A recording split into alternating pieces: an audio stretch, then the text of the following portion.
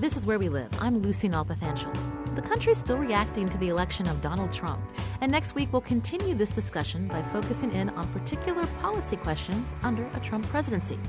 But today is Veterans Day, and an especially meaningful one to many. Coming up, we're going to hear from a Connecticut man who's committed to preserving the oral history of World War II veterans. But first, this December 7th marks 75 years since Japan attacked the U.S. Navy base at Pearl Harbor, Hawaii, killing more than 2,400 Americans, injuring more than 1,000, and pushing the U.S. into World War II. New York Times bestselling author Craig Nelson has written a new comprehensive book about the attack on Pearl Harbor, from the events leading up to it to the consequences after. His book is called Pearl Harbor: From Infamy to Greatness. Craig Nelson joins us from NPR studios in New York. Welcome to the show. Thank you for having me, Lucy. I was at a dinner party and I mentioned your book, and the host asked me what more can be written about Pearl Harbor that hasn't been written before. There have been so many books, movies, documentaries. How is your book different? Well, this is a very funny thing when historians talk to civilians, because civilians think that, history can be put to bed, and once you write it, it's all done. And in fact, one of my books was on going to the moon, and when I talked to Neil Armstrong, he said, everything that needs to be written has already been written. But in fact, that is the opposite of true. And for historians, history is liquid, So the last definitive history of Pearl Harbor was researched 50 years ago. And in that time, we've had a whole bunch of things happen. Significantly, the men who were teenagers when they survived Pearl Harbor were able to live many decades later and surmount their terrible PTSD problems and be able to remember what happened that day. We're able to find out details of what the Japanese government was going through, which they've kept from us because they were embarrassed by it. And we've seen that we've had 7 decades of peace because of what happened there. So it's quite a story. There's plenty to write about. As a historian, how do you go about researching all of this? Well, it's very easy. You pick a couple of popular books to see what the general reader knows, and at the back of all those books are notes and bibliographies, and then you read all of those things, and at the back of those are notes and bibliographies, and then you read all of those things. And finally you get to the fundamental, the archives, and the archives for us are like heaven. And one of my favorite moments was I went to the Legislative History Archives, which are the back door of the National Archives in Washington. The front door is where they have the Constitution and the Declaration of Independence, and the back door is where all the real work gets done. And you go in there and you ask for the federal investigations of Pearl Harbor documents, and there have been 9 of them, and they arrive on their own trolley. Think of a filing cabinet 48 feet long. That's how many there are. So it's quite a monument you come to, and that's the sort of fundamental archive moment. And what kind of team do you work with to go through those archives?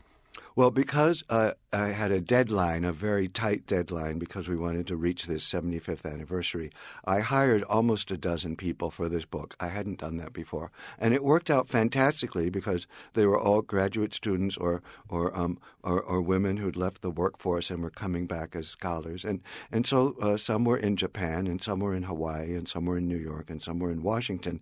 And in fact, a little over a year ago, the book that you have in your hands, which is about 600 pages, was in over 1 million pages of documents. And sometimes I still feel like I'm living in that 1 million pages of documents era in my head. It's a very compelling read. Talk the listener through what you found in terms of the documents within the Japanese government in the months and the days leading up to December 7th, 1941. Well, the really shocking thing we learned was that Americans has always been taught that the Japanese were very similar to the Nazis. They were this unstoppable force bent on world domination. And actually, we found through reading the diaries of these leaders and through seeing the history and the timeline that they were incredibly chaotic, and that, in fact, starting in 1931, a very small group of militant officers were able to take over the course of the country by using group violence violence and using their own army resources and assassinations. So they took over this part of China called the Manchurian Incident in 1931.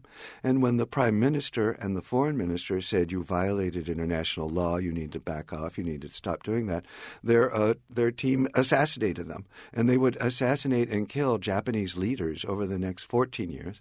And so Japan would have 15 prime ministers over 14 years, meaning 15 entirely new governments. The army was fighting with the Navy. The army was fighting with the civilian government. And essentially, no one was in charge. And one of the conclusions I reached is that it's very difficult for America to have a defense strategy against a foe which has lost its mind. So a lot of chaos on Japan's side. And then you also talk a lot about the steps and the warnings that were given to the U.S. officials before Pearl Harbor. How did this attack still happen? Well, the fundamental diplomacy problem is that while Japan was utterly chaotic and they were negotiating with new prime ministers all the time, on America's side, the military was wildly exaggerating military strength in the Pacific. They would say, oh, Hawaii is the Gibraltar of the Pacific. We have 43,000 servicemen there. No one would dare attack us. Japan is nothing compared to us. And in fact, the opposite was true. At that moment, the American military was 14th in size in the world. It was after Sweden.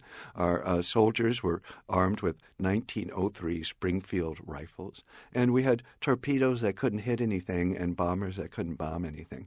So this sort of belligerence and this sort of hubris meant that Franklin Roosevelt and Cordell Hull, his Secretary of State, were negotiating with Japan in this harsh, belligerent manner, and they kept this up, and so we were at loggerheads with them until December 5th, 1941, about a month before the attack, when Marshall and Stark of the Army and the Navy finally admitted that things weren't going so well, and in fact Japan was much more powerful than us in the Pacific, and Roosevelt and Hull needed to play for time.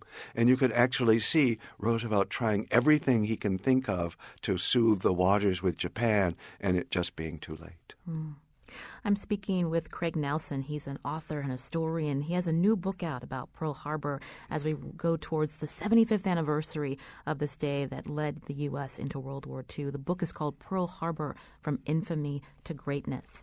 Your book also has some very compelling personal stories. Tell us the story of Doris Miller. Well, one fantastic moment happens aboard the West Virginia where Doris Miller, who's a mess hall attendant, meaning he's essentially cleaning up in the kitchen after everyone else has eaten, he's an African-American from Texas. And even though he's not allowed to sign up for the Navy, he's allowed to have this low-level job.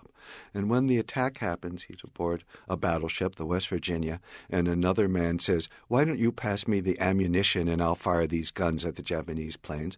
And Doris Miller says, no, thank you. I think I'd like to fire my own guns. And he's actually credited with taking down at least one Japanese plane, and he was awarded the Navy Star for that. But 3 years later in the Philippines, Doris Miller died, and the fact that he only won the Star and not the Medal of Honor, many people felt was a cause of racism. And he became, because of this, a hero of this nascent civil rights movement, and he directly led to Truman integrating the services in 1948. So it's an incredible story. So you talk about some of the American servicemen, but also the Japanese. Can you tell us about the dive bomber, Zenji Abe? This is one of my favorite stories of Pearl Harbor. After the war, one of the lead dive bomber pilots, Zenji Abe, learned that Japan had not declared war before attacking Pearl Harbor, and he thought this was a terrible ethical violation of the Bushido spirit of the Japanese military. And he decided he needed to try and make amends, so he spent many years traveling across Japan, tracking down the surviving members of the attack force, and he got them all that he could to sign a letter of apology. And he comes to America with his letter, and in his very poor English, he arrives at the home of one of the leaders of the Pearl Harbor Survivors Association. And he explains all of this and tries to give the man the letter. And the man tells him he can stick his letter where the sun don't shine and slams a door in his face. But Zenji Abe will not be deterred.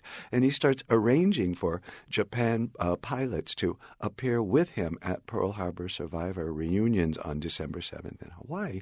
And finally, through sheer sheer determination, they meet a man named Richard Fisk, who was a bugler aboard the West Virginia as well. And Fisk not only survived Pearl Harbor, he survived Iwo Jima, of course, the famous flag picture in American history. But Iwo Jima was like a month straight of Pearl Harbors. And Fisk was so damaged by this incident that he had a visceral hatred for the Japanese. But for some reason, when he saw the three little old men like himself, at that moment also a little old man, he just ran over and started hugging them. It just sort of all fell away. And Abe and Fisk developed a friendship where Abe would finance Fisk going to the Arizona Memorial at Pearl Harbor once a month, laying down a white and a red rose in honor of each nation's deads, and playing taps in both Japanese and English. And the last reunion before he died, Fisk met a Japanese tourist who fell to his knees and burst into tears. And Fisk said, "Oh, don't cry. We were soldiers. We just did what we had to do. And besides, my daughter married a Japanese guy, so what can I do?" What a poignant story. Thank you for sharing that. You know, when we think a lot about Pearl Harbor, we do think about the American servicemen. So few are still with us, these veterans of World War II. But to hear from the other side, the soldiers that fought against the U.S. in Pearl Harbor, so many ugly things about war when we think back, and the effects of Japanese Americans, how they were treated. Can you talk about how you point that out in the book?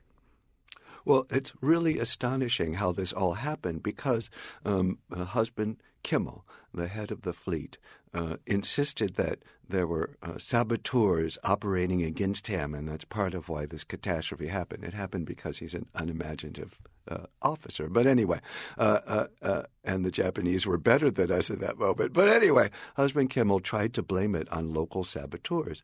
And when the report of this came out, it terrified the head of defense on the West Coast, whose paranoia triggered the Japanese-American internment on the West Coast. Meanwhile, in Hawaii, practically no one was interned. About 1,000 of Japanese were rounded up because they had ties to the government and to the military.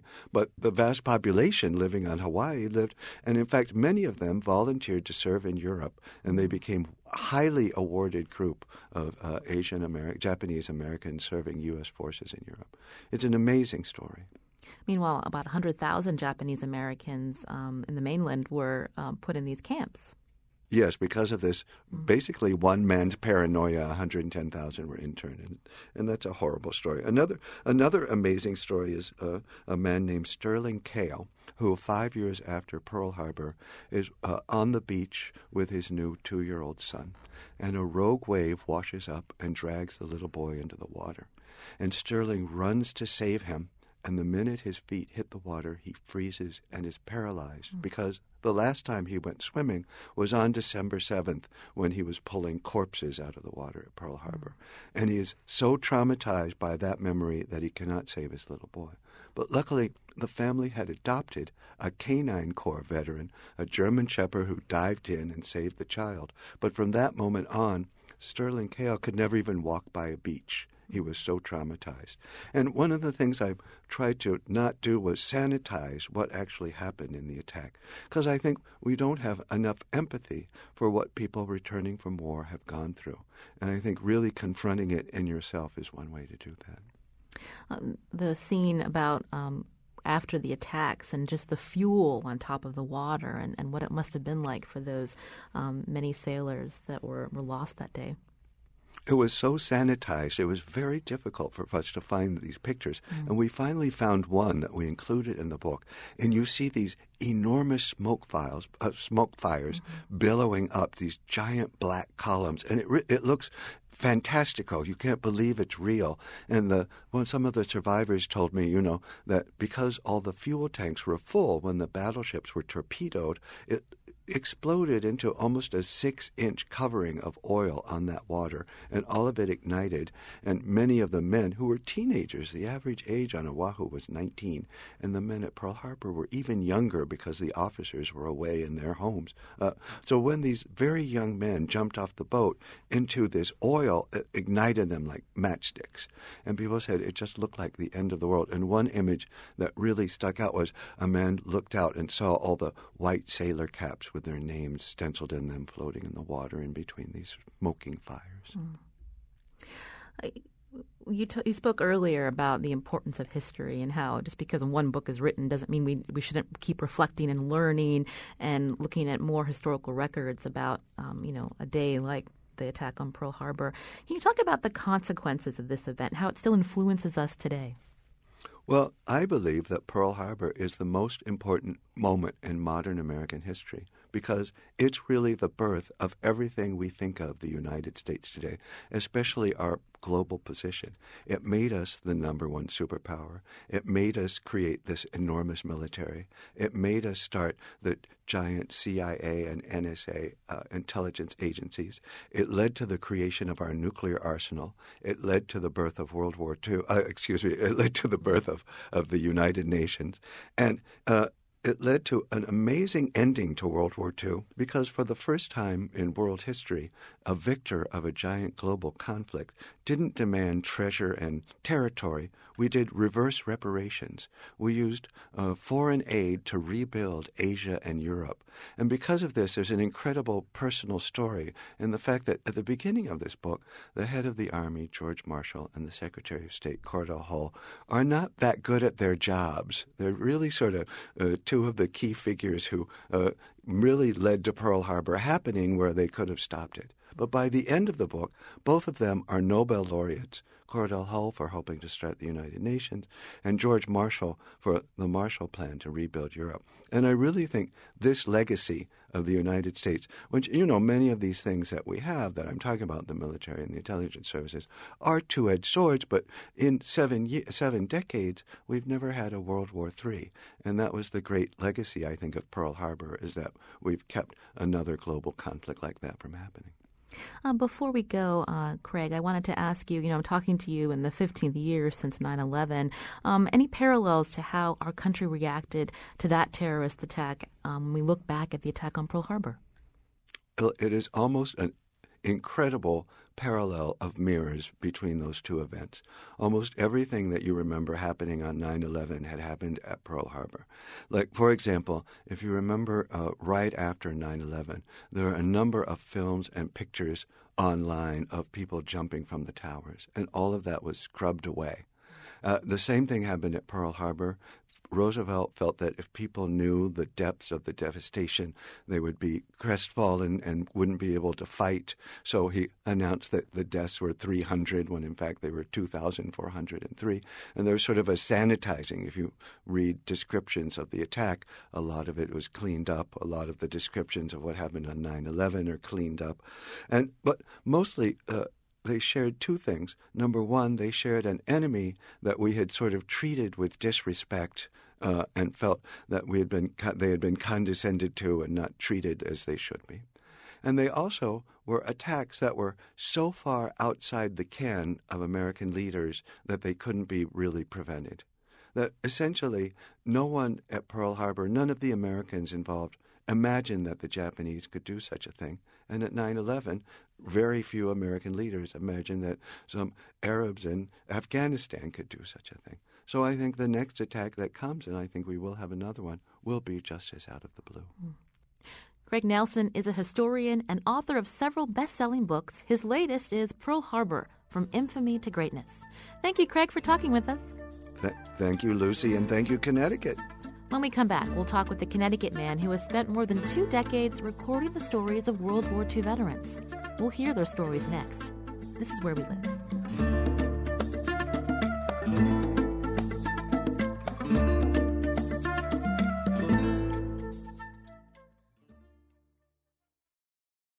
This is Where We Live. I'm Lucy Nalpathanchel. As we heard from historian Craig Nelson, this year marks the 75th anniversary of Pearl Harbor, the attack that officially launched the U.S. into World War II. 16 million Americans served during this time. How many are still alive today? Just 620,000, according to the federal VA. 320 of them die each day. And when they pass, their stories of service often disappear with them. Think back to members of your family who served in World War II or other wars. How many of them have been open to talking about their wartime experiences, even with their loved ones? New Britain resident Aaron Elson's father was a lieutenant in the U.S. Army. It was his story that led Aaron on a more than 2-decade journey to record the oral histories of other World War II veterans. Aaron Elson, welcome to Where We Live. Thank you for having me. So tell me again about your father and where this passion came to record the stories of veterans. My father was a wonderful storyteller, and when I was a kid, all the stories that he told about World War II were mostly humorous. He had never been in a battle before, so he stuck his head up and he got wounded. I mean, it was humorous to him. But when he passed away in 1980, I was 30 years old. And I realized that I'd forgotten most of his stories. I bought a little tape recorder to take when he was in the hospital, and I went to visit him, and I left the tape recorder home. So I thought, I'll do this later.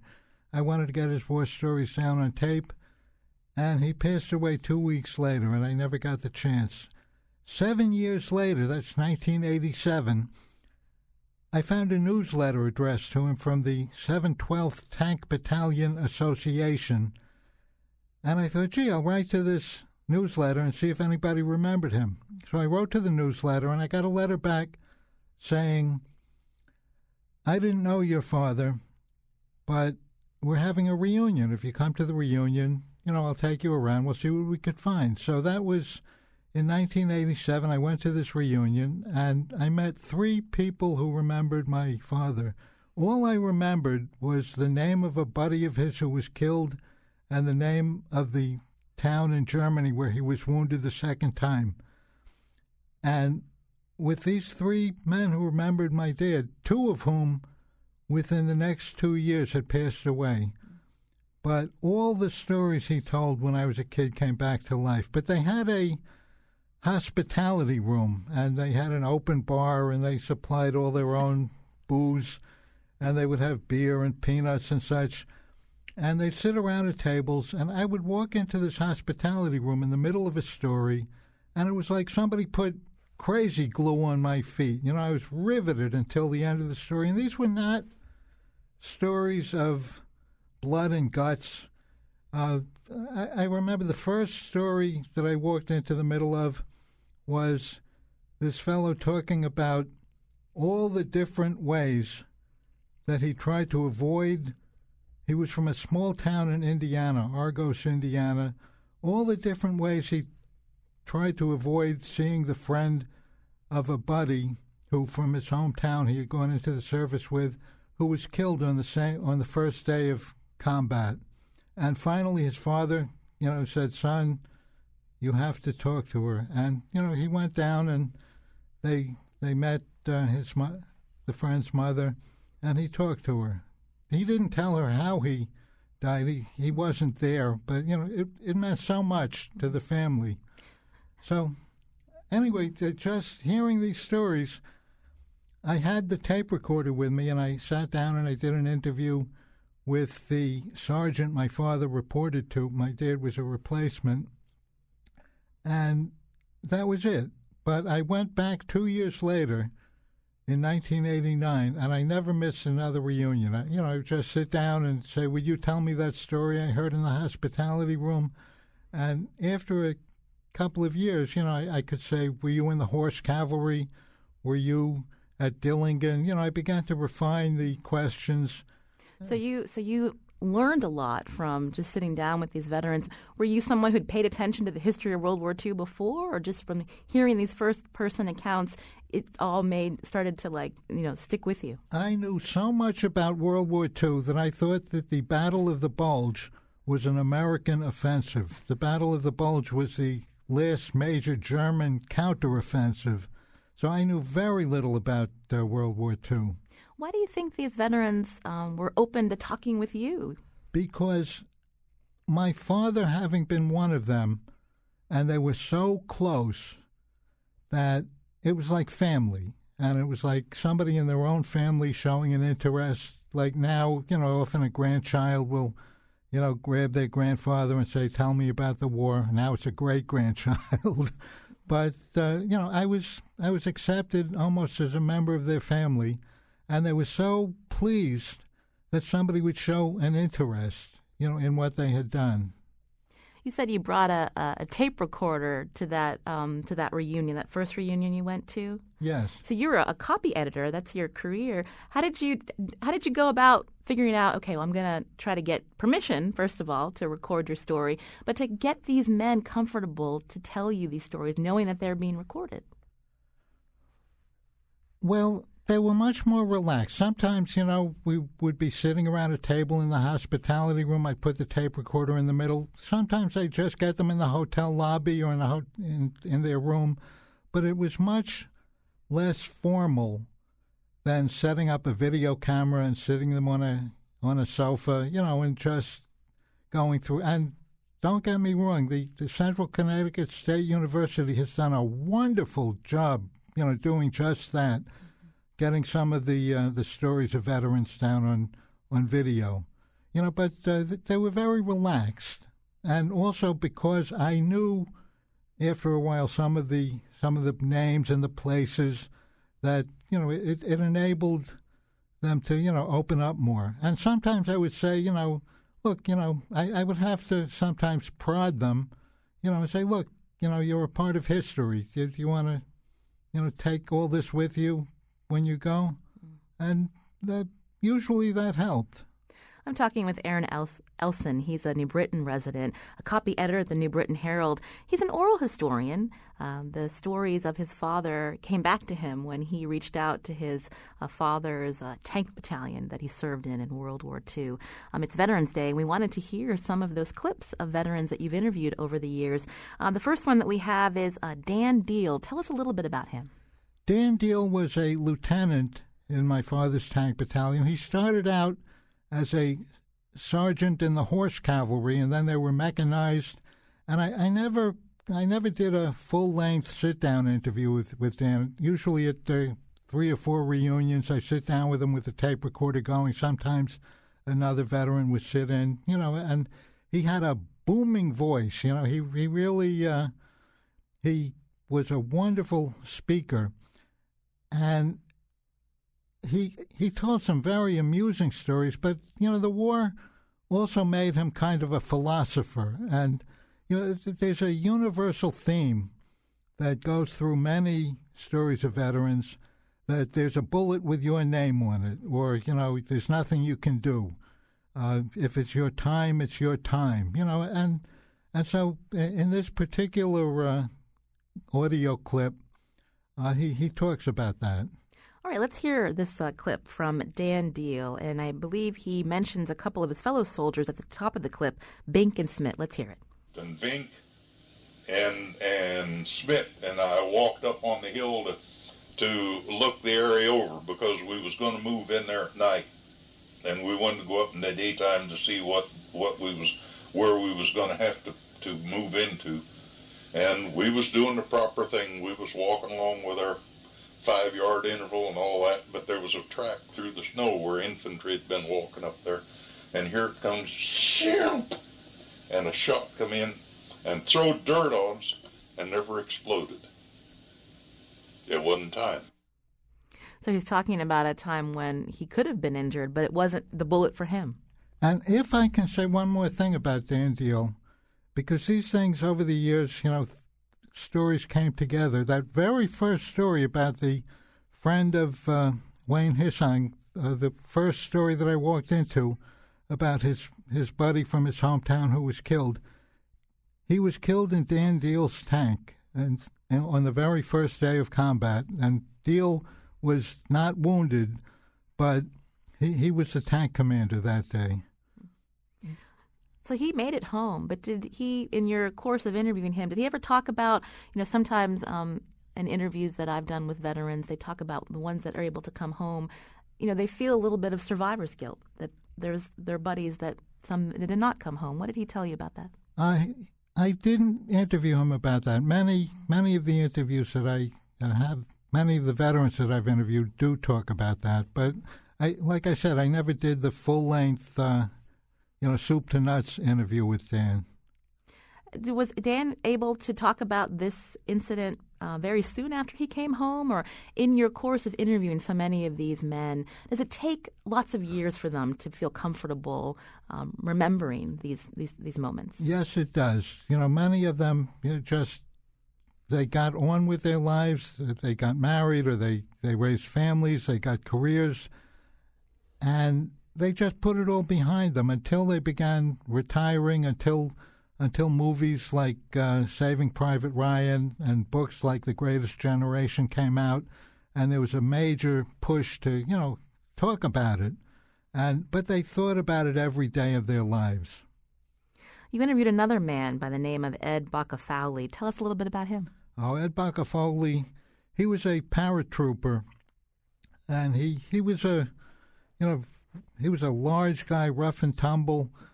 He had been a military policeman at Camp Harahan in Louisiana, New Orleans, and he didn't like the military, the officers confiscating all the booze from soldiers who brought it back and then living it up in the officers' club.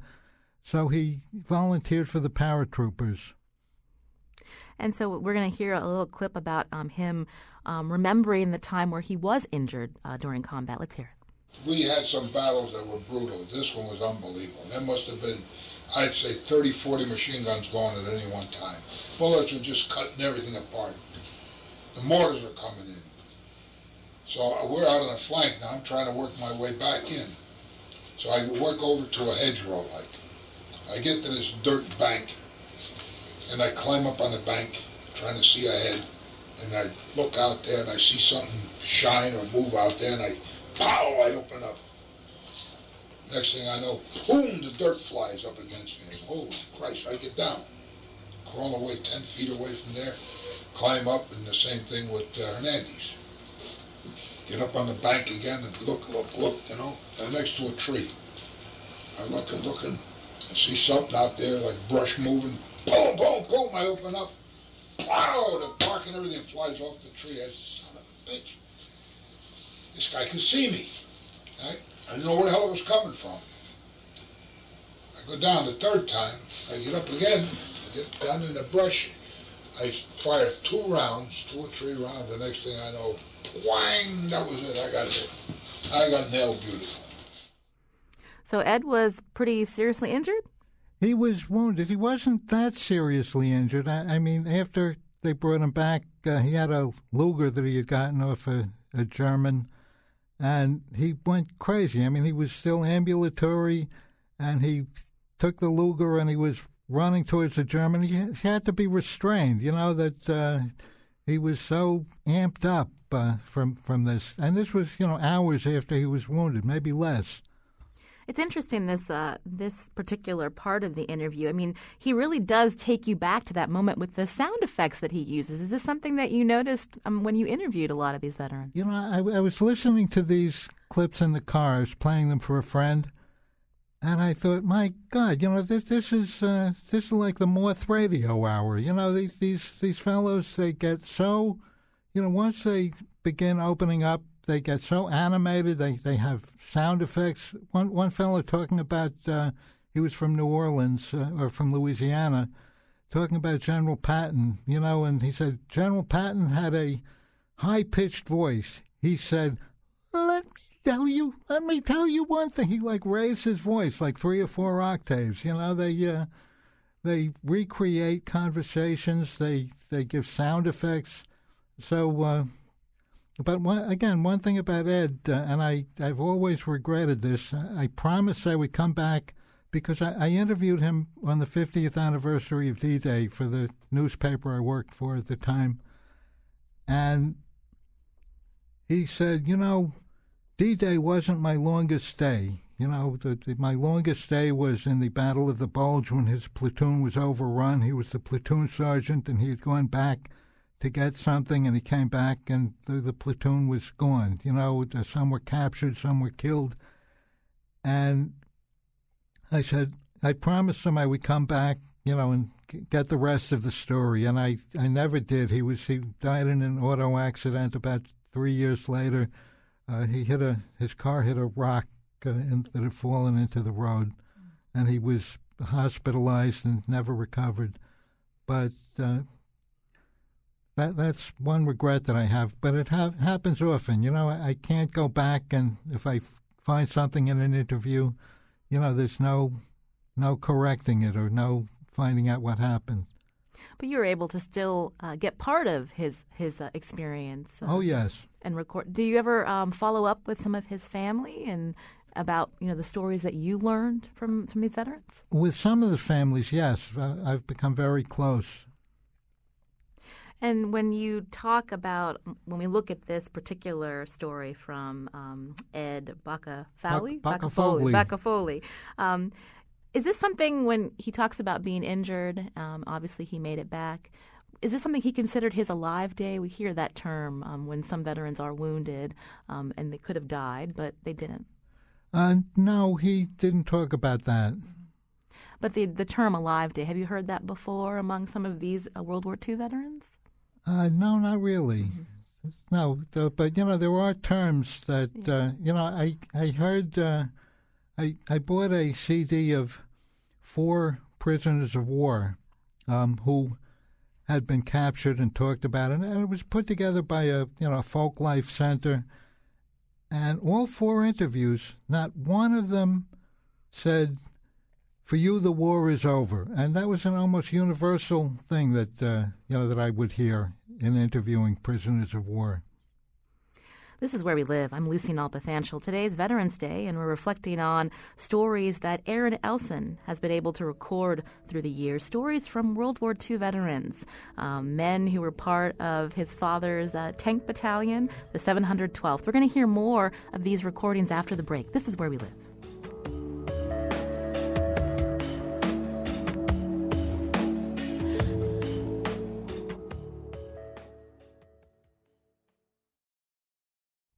This is Where We Live. I'm Lucy Nalpathanchel. Coming up Monday, immigration reform was a big talking point during Donald Trump's presidential campaign. On the next Where We Live, from rhetoric to reality, we'll sit down with experts and immigrants, and we want to hear from you. When it comes to immigration reform, where do you stand? That's on Monday. Today is Veterans Day, and in studio with me is Aaron Elson. He's an oral historian, a copy editor at the New Britain Herald. His father was a World War II veteran, and after he passed away, Elson met up with some of his old battle buddies, so to speak, at these reunions, and then began to dedicate more than 20 years tracking down other veterans and recording their stories.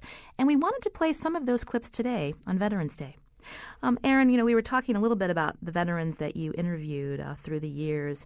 When we think of veterans, we often think about the service members who make it home. But especially during World War II, there were many prisoners of war or POWs. You've interviewed some of them. Tell us about Carnegie Tamassian. Oh, Carnegie Tamassian, he was Armenian. His family was Armenian. And he was a 18-year-old gunner on a B-29, and they were flying on a mission to Thailand to bomb a bridge, and there were 6 or 7 B-29s in this formation, and the group bombardier was trying to score points and get a promotion, and they were not carrying a full complement of bombs, so they had 500-pound bombs and 1,000-pound bombs side by side, and they dropped these, and I'm not an engineer, but what happened was that the trajectories of the bombs converged, and 2 bombs collided below the planes, and 6 planes were blown out of the sky, and this was over Thailand. He became a prisoner of the Japanese in Rangoon, now it's Myanmar, in Burma. And he was beaten. He was subjected to terrible conditions. And he's still alive. His wife passed away a few years ago, and after she passed away, he was in his 80s. He bought a motorcycle. That's the last I've heard of him. But he was a very, very very strong, good-looking fellow, and he's very popular among the veterans community in New Jersey where he lives. So this excerpt of an interview that you did with him, this is him talking about coming home. Let's hear that clip. So the pilot then said, if you want to see a sight, look out your right side window. So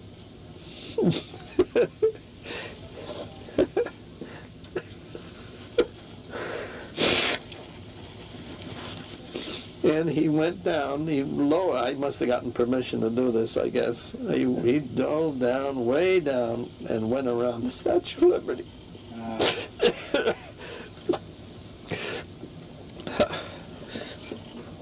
I can't tell you what went through my head. Oh, Jesus.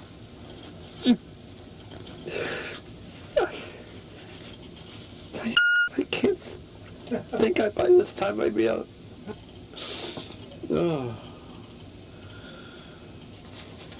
Oh, it was so profound. I was home,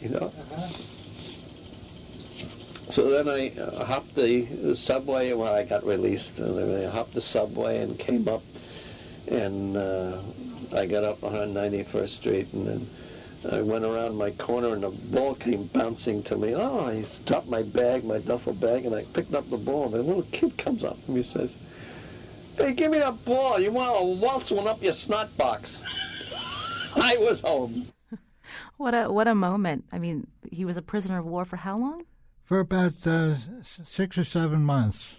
And so he, at that moment, he probably never thought he would be back in the States to see the Statue of Liberty. And how do you feel when you hear that recounting? Well, first of all, it got me all teared up, but that shows, the juxtaposition of tears and laughter, from within seconds. That they get so emotional, but telling humorous stories, telling sad stories. Sometimes they cry when you think they should be laughing. Sometimes they tell something humorous and get all choked up. That's one reason that I love the audio from these interviews. As opposed to, and I've written and self-published several books. But the audio captures the intensity of what they went through. And I've heard Carnegie, tell that same story to a group of people very dryly, no emotion. That he's told it many times, but in the one-on-one interview, in a relaxed setting, and this was really towards the end of the interview, which lasted over 2 hours. All the emotions welled right up. You interviewed another POW. This is John Swearin. Tell us a little bit about him. Well, I got a phone call one day from a friend of mine, a neighbor, who was a prisoner of war. He said, "I want you to come over. We have some guests for breakfast." So I came by, and this fellow, Christian Laveau, a French historian, was visiting, and he had a suitcase. He had just come over from France, and he was on his way to the 90th Infantry Division reunion, but he was going to make a couple of stops. And it came up over breakfast that in the suitcase there were some pieces of an airplane that had crashed, a B-26, and he was going to bring them to survivors, to family members of the crew. And one of the crew was John Swearin. He was the only surviving member of that crew. He had been the tail gunner, and the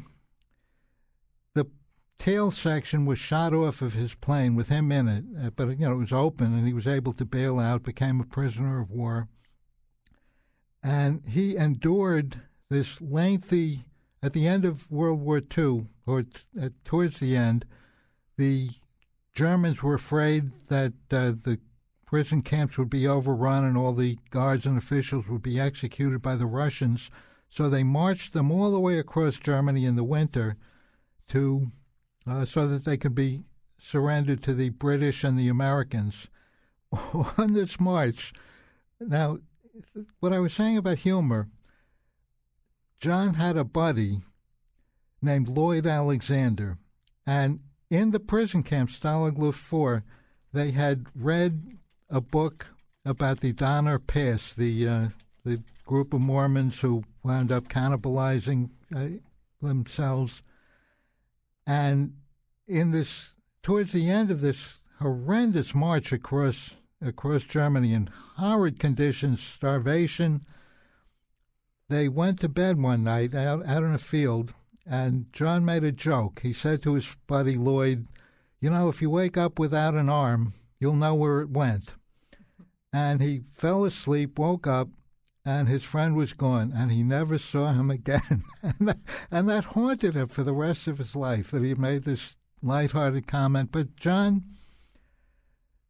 when he was liberated, somebody from the Red Cross said, do you know your phone number? It's Mother's Day. Do you know your phone number in the U.S.? And he said, I have no money. We'll take care of it, they said.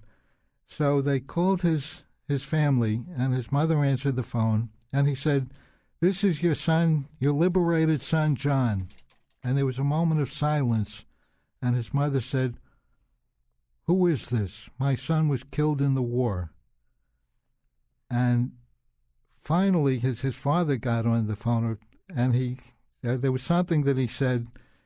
There was a dish his mother made, which happened to be pierogies, and he said, I can't wait to, come home and have some pierogies.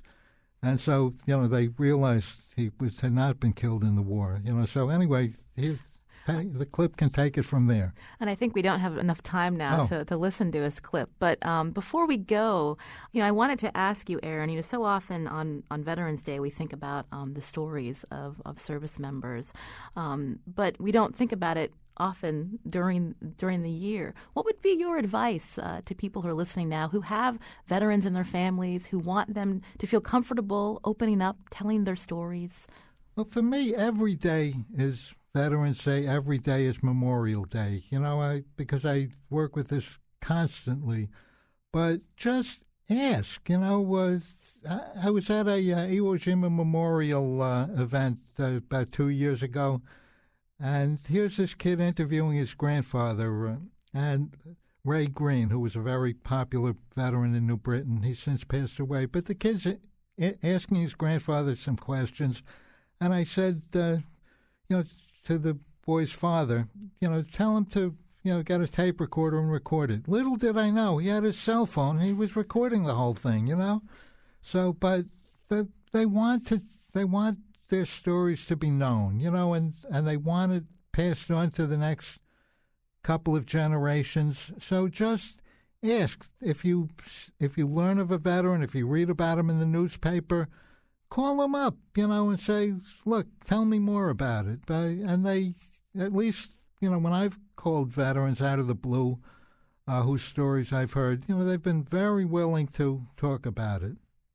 Now, you've done a lot of recordings. You've also put a lot of the transcripts into books. If our listeners wanted to read the work you've done, where can they go?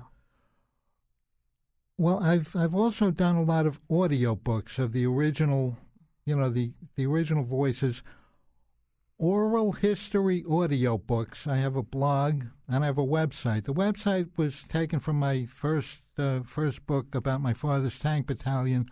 So I called it tankbooks.com, one word, tankbooks.com, and that's like a comprehensive, it's got a lot of transcripts, and the oral history audio books is a blog. If you Google it, it usually comes up. And we'll link to our website at WNPR.org/wherewelive. Aaron Elson, so nice to meet you, and thank you so much for sharing some of these stories with us today. Thank you. I'm a big fan of the show. I listen to it very often. Well, we appreciate your time. And again, we can continue this conversation, find out more about Aaron Elson's interviews through the years at WNPR.org/wherewelive. Our show is produced by Lydia Brown and Jeff Tyson, and our technical producer is Kyone Wolf. Executive producer is Katie Tolarski. I'm Lucy Nalpathanchel. Have a great weekend.